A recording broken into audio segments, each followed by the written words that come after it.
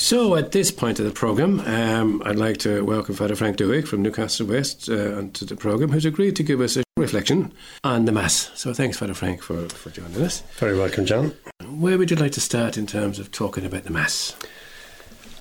Well, I'd like to go back, John, to two things that Jesus said towards the very end of his life on earth.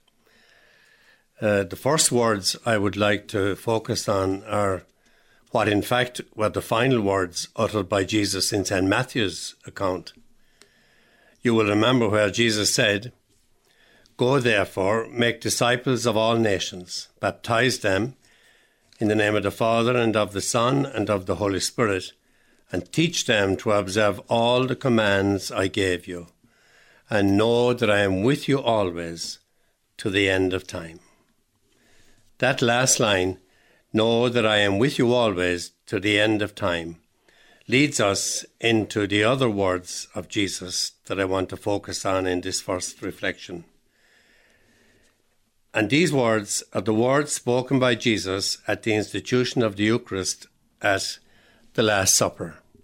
And I quote from the Gospel of St. Luke.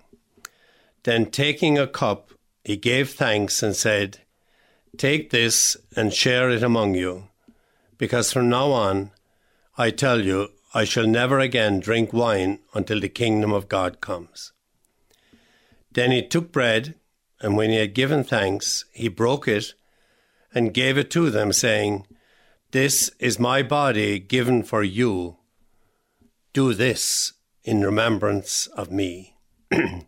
He did the same with the cup after supper and said, 'This cup is the new covenant in my blood, poured out for you.'" That is the moment on the night before he died when Jesus instituted the Eucharist and gave us this extraordinary treasure that we call the Mass. Now, to come back to those earlier words which I emphasized a few moments ago, "know that I am with you always, yes, to the end of time." Now, it is through his ongoing presence to us in the Eucharist that Jesus fulfills in a particular way that promise to be with us always to the end of time. In taking part in the celebration of the Eucharist, we are responding to the command of Jesus at that first Mass, to do this in remembrance of me. In that earlier quotation, we heard Jesus say, "Go therefore in the name of the Father and of the Son and of the Holy Spirit." And it is appropriate that the opening words of the Mass are taken from these last words of Jesus, "In the name of the Father and of the Son and of the Holy Spirit. Amen."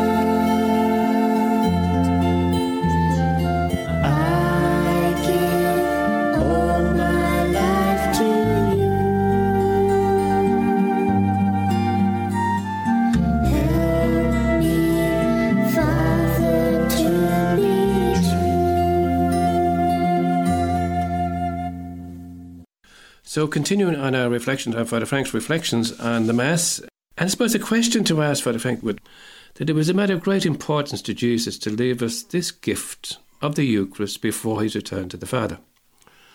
Why do you think this is so important to Jesus? I see the Eucharist, the Mass, as Jesus' parting gift to us.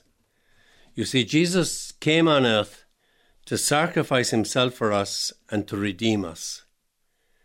This was God's most powerful way of expressing his love for us. And Jesus knew that what was about to happen in those days immediately after the Last Supper would change our world, our lives forever. When Jesus would offer himself on the cross, body and blood, for our salvation.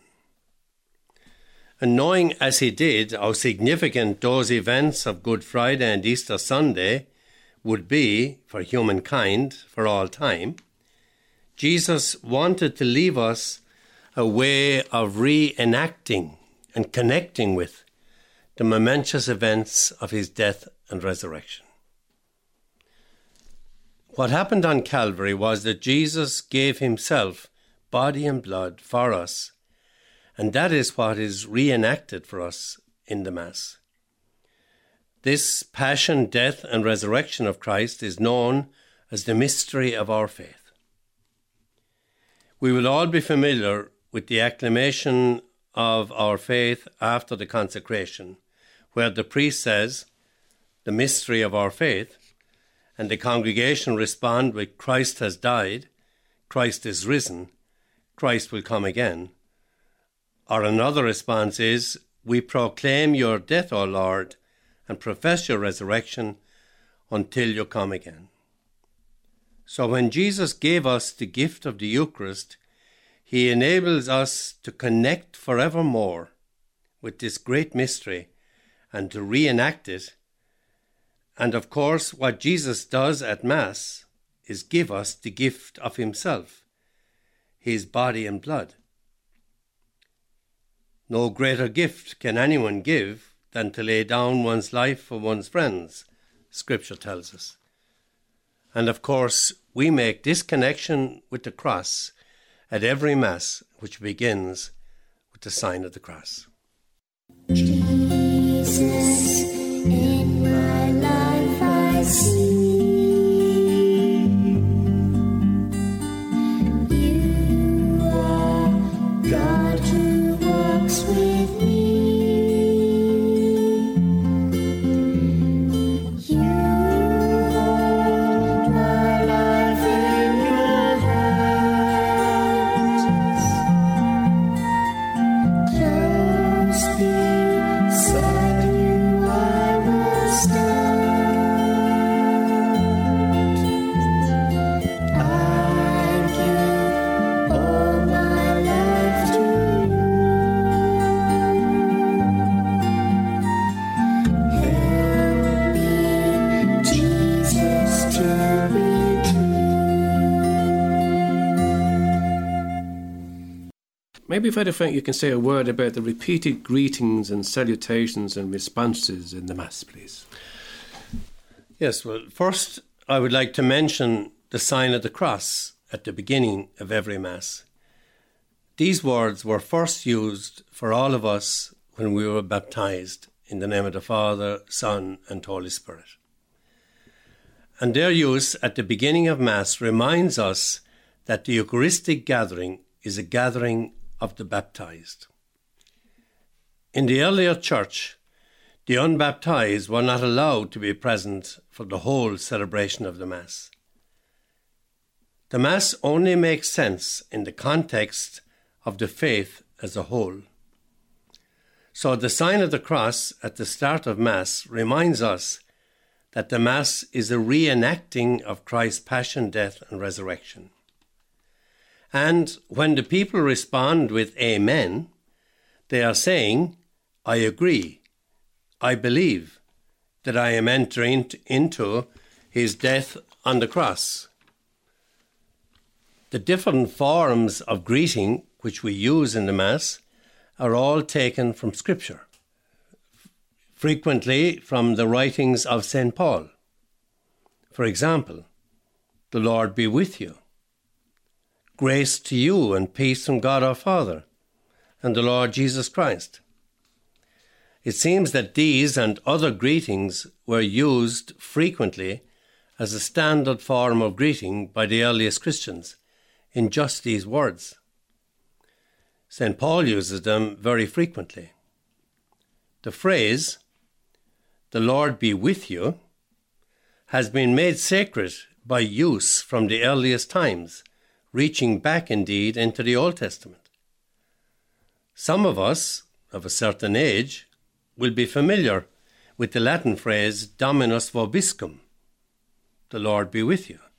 So there is a case to be made for not modernizing these phrases, like, for example, to say, God bless all here, instead of the Lord be with you. The language of the Mass is not the language of the street. I think the Mass requires its own language to a degree. For example, in going into a neighbour to their house, we wouldn't say, the Lord be with you. Something like, God bless all here, would be more appropriate there. So in that sense, a somewhat different language is more apt. Similarly, with the response to that greeting, a slightly different language. For example, on entering a house, an appropriate response to God bless all here would be, and you too. Whereas a more proper response to the Lord be with you is, and with your spirit. I think these few thoughts might help us with the greetings and language of the Mass. Spirit, in my life I see you are God who walks with me.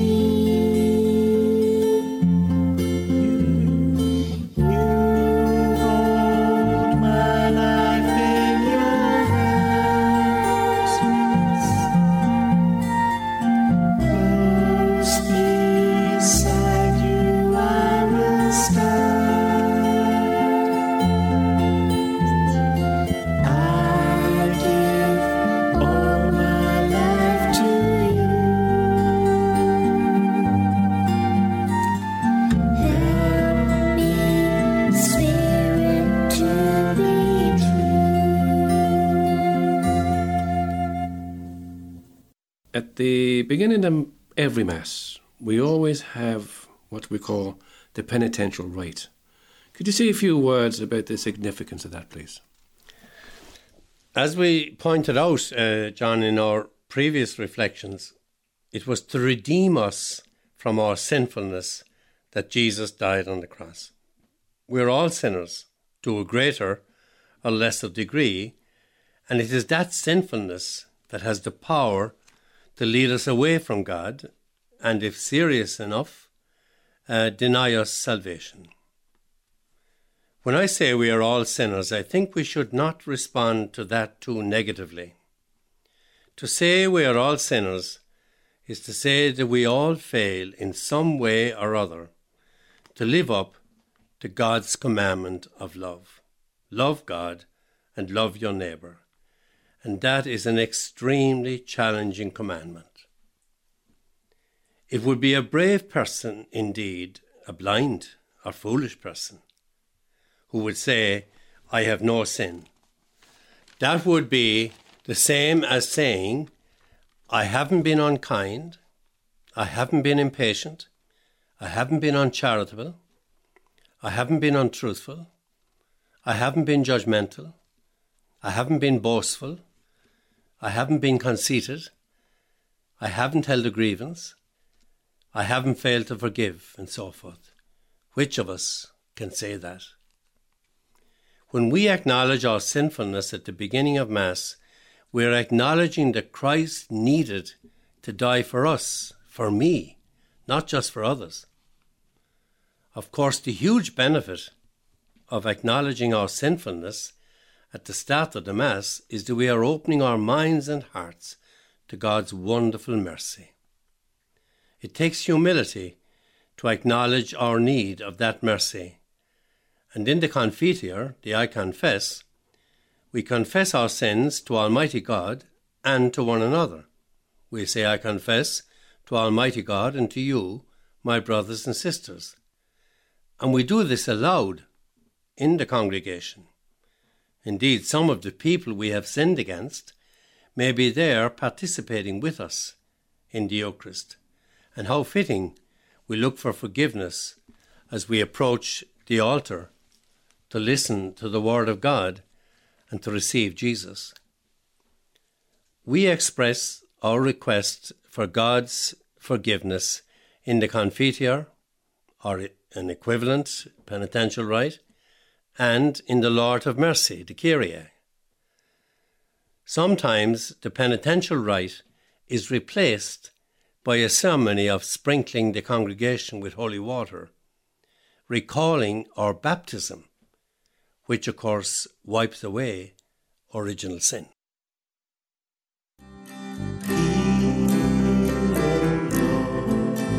The sound of my call. Hear, O Lord, and have mercy. My soul is longing for the glory of you. Oh, hear, O Lord, and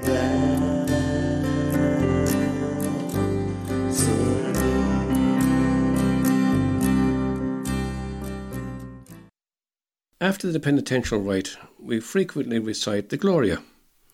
Could you say a little about that part of the Mass, the Gloria?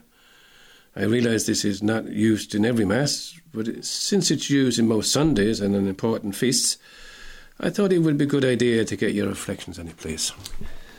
Yes, John, I would like to comment a little on the Gloria.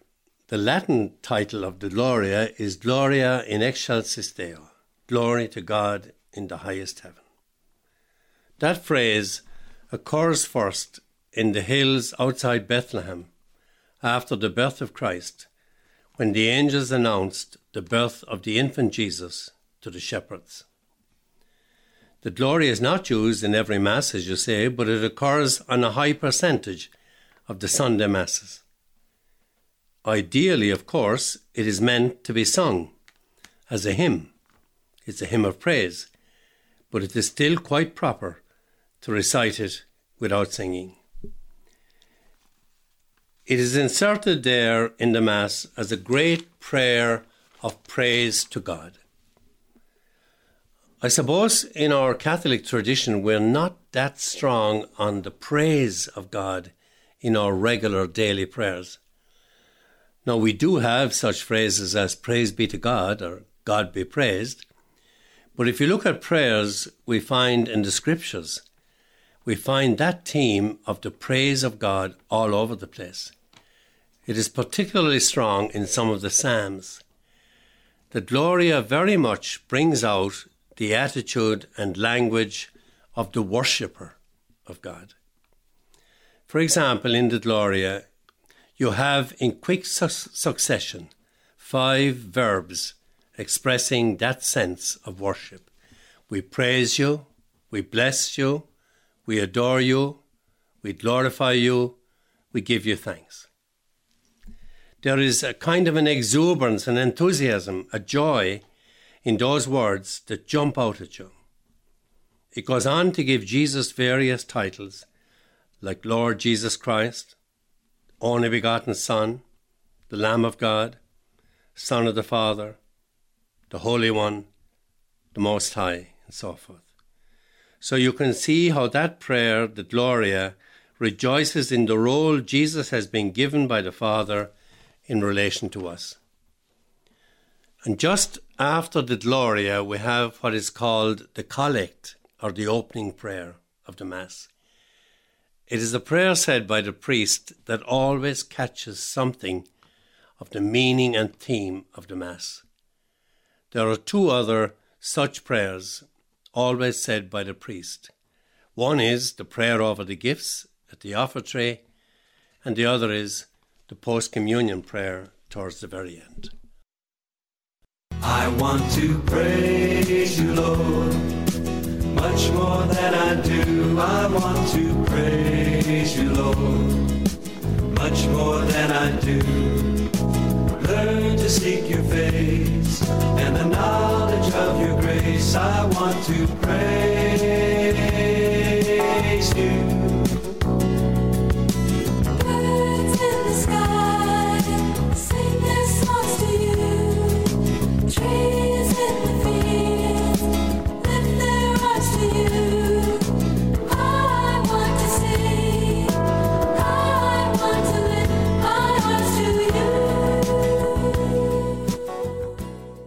Father Frank, the whole first part of the Mass is called the Liturgy of the Word. Could you speak a little bit about that title, and especially about the reading of the Word of God at Mass? Yes, that's true, John. That first section of the Mass is called the Liturgy of the Word. And later we will see that the second half is called the Liturgy of the Eucharist. Both Word and Eucharist are ways in which the Lord is present to us in the Mass. I suppose traditionally we Catholics are more familiar with the Lord's presence to us in the Eucharistic species, in his body and blood. But the Lord's presence to us in his Word is also a very important reality. So in this part of the Mass, the Lord is present to us in his Word. You note the reader says at the end of the readings, the Word of the Lord. And the priest says at the end of the Gospel of the Lord. We speak of Christ himself as the Word of God, as for example in the Word became flesh. There we are describing Jesus as the Word, God's most profound utterance, as it were. Jesus is God's self-expression, as it were. It means God made his most profound communication with us when he sent his Son into the world. It takes a bit of getting used to the phrase, the Word was made flesh. Now, when we use the expression, the Word of God, to describe Scripture, we use it in the same sense of God's self-expression, God's self-utterance. So when the Scripture readings are read at Mass, we are speaking of God's self-expression as proclaimed aloud to the listening congregation. The Word of God that is read at Mass in the first and second readings can be taken from the Old or the New Testament. The Old Testament readings can be strange or obscure, but they too are important because they show how faithfully and painstakingly God built relationship with his people. How he slowed down to our pace, as it were, and patiently walked with his wandering, stumbling, often faithless people. Usually the second reading is taken from the New Testament, most frequently the writings of St. Paul, also the Acts of the Apostles, the account of the early church. And the Gospel reading, of course, is always taken from one of the four accounts of the life and teaching of Christ that we call the four Gospels.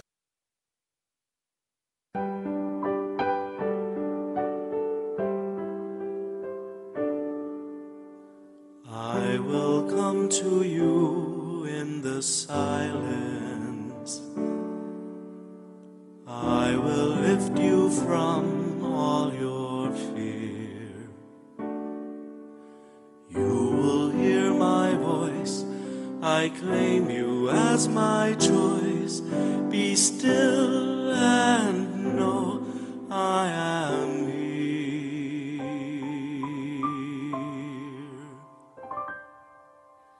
I am hope for all who are hopeless. I am eyes for all who long to see.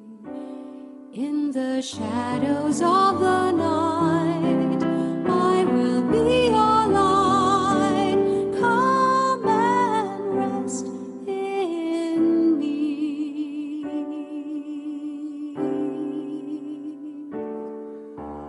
Do not be afraid, I am with you. I have called you each by name. Come and follow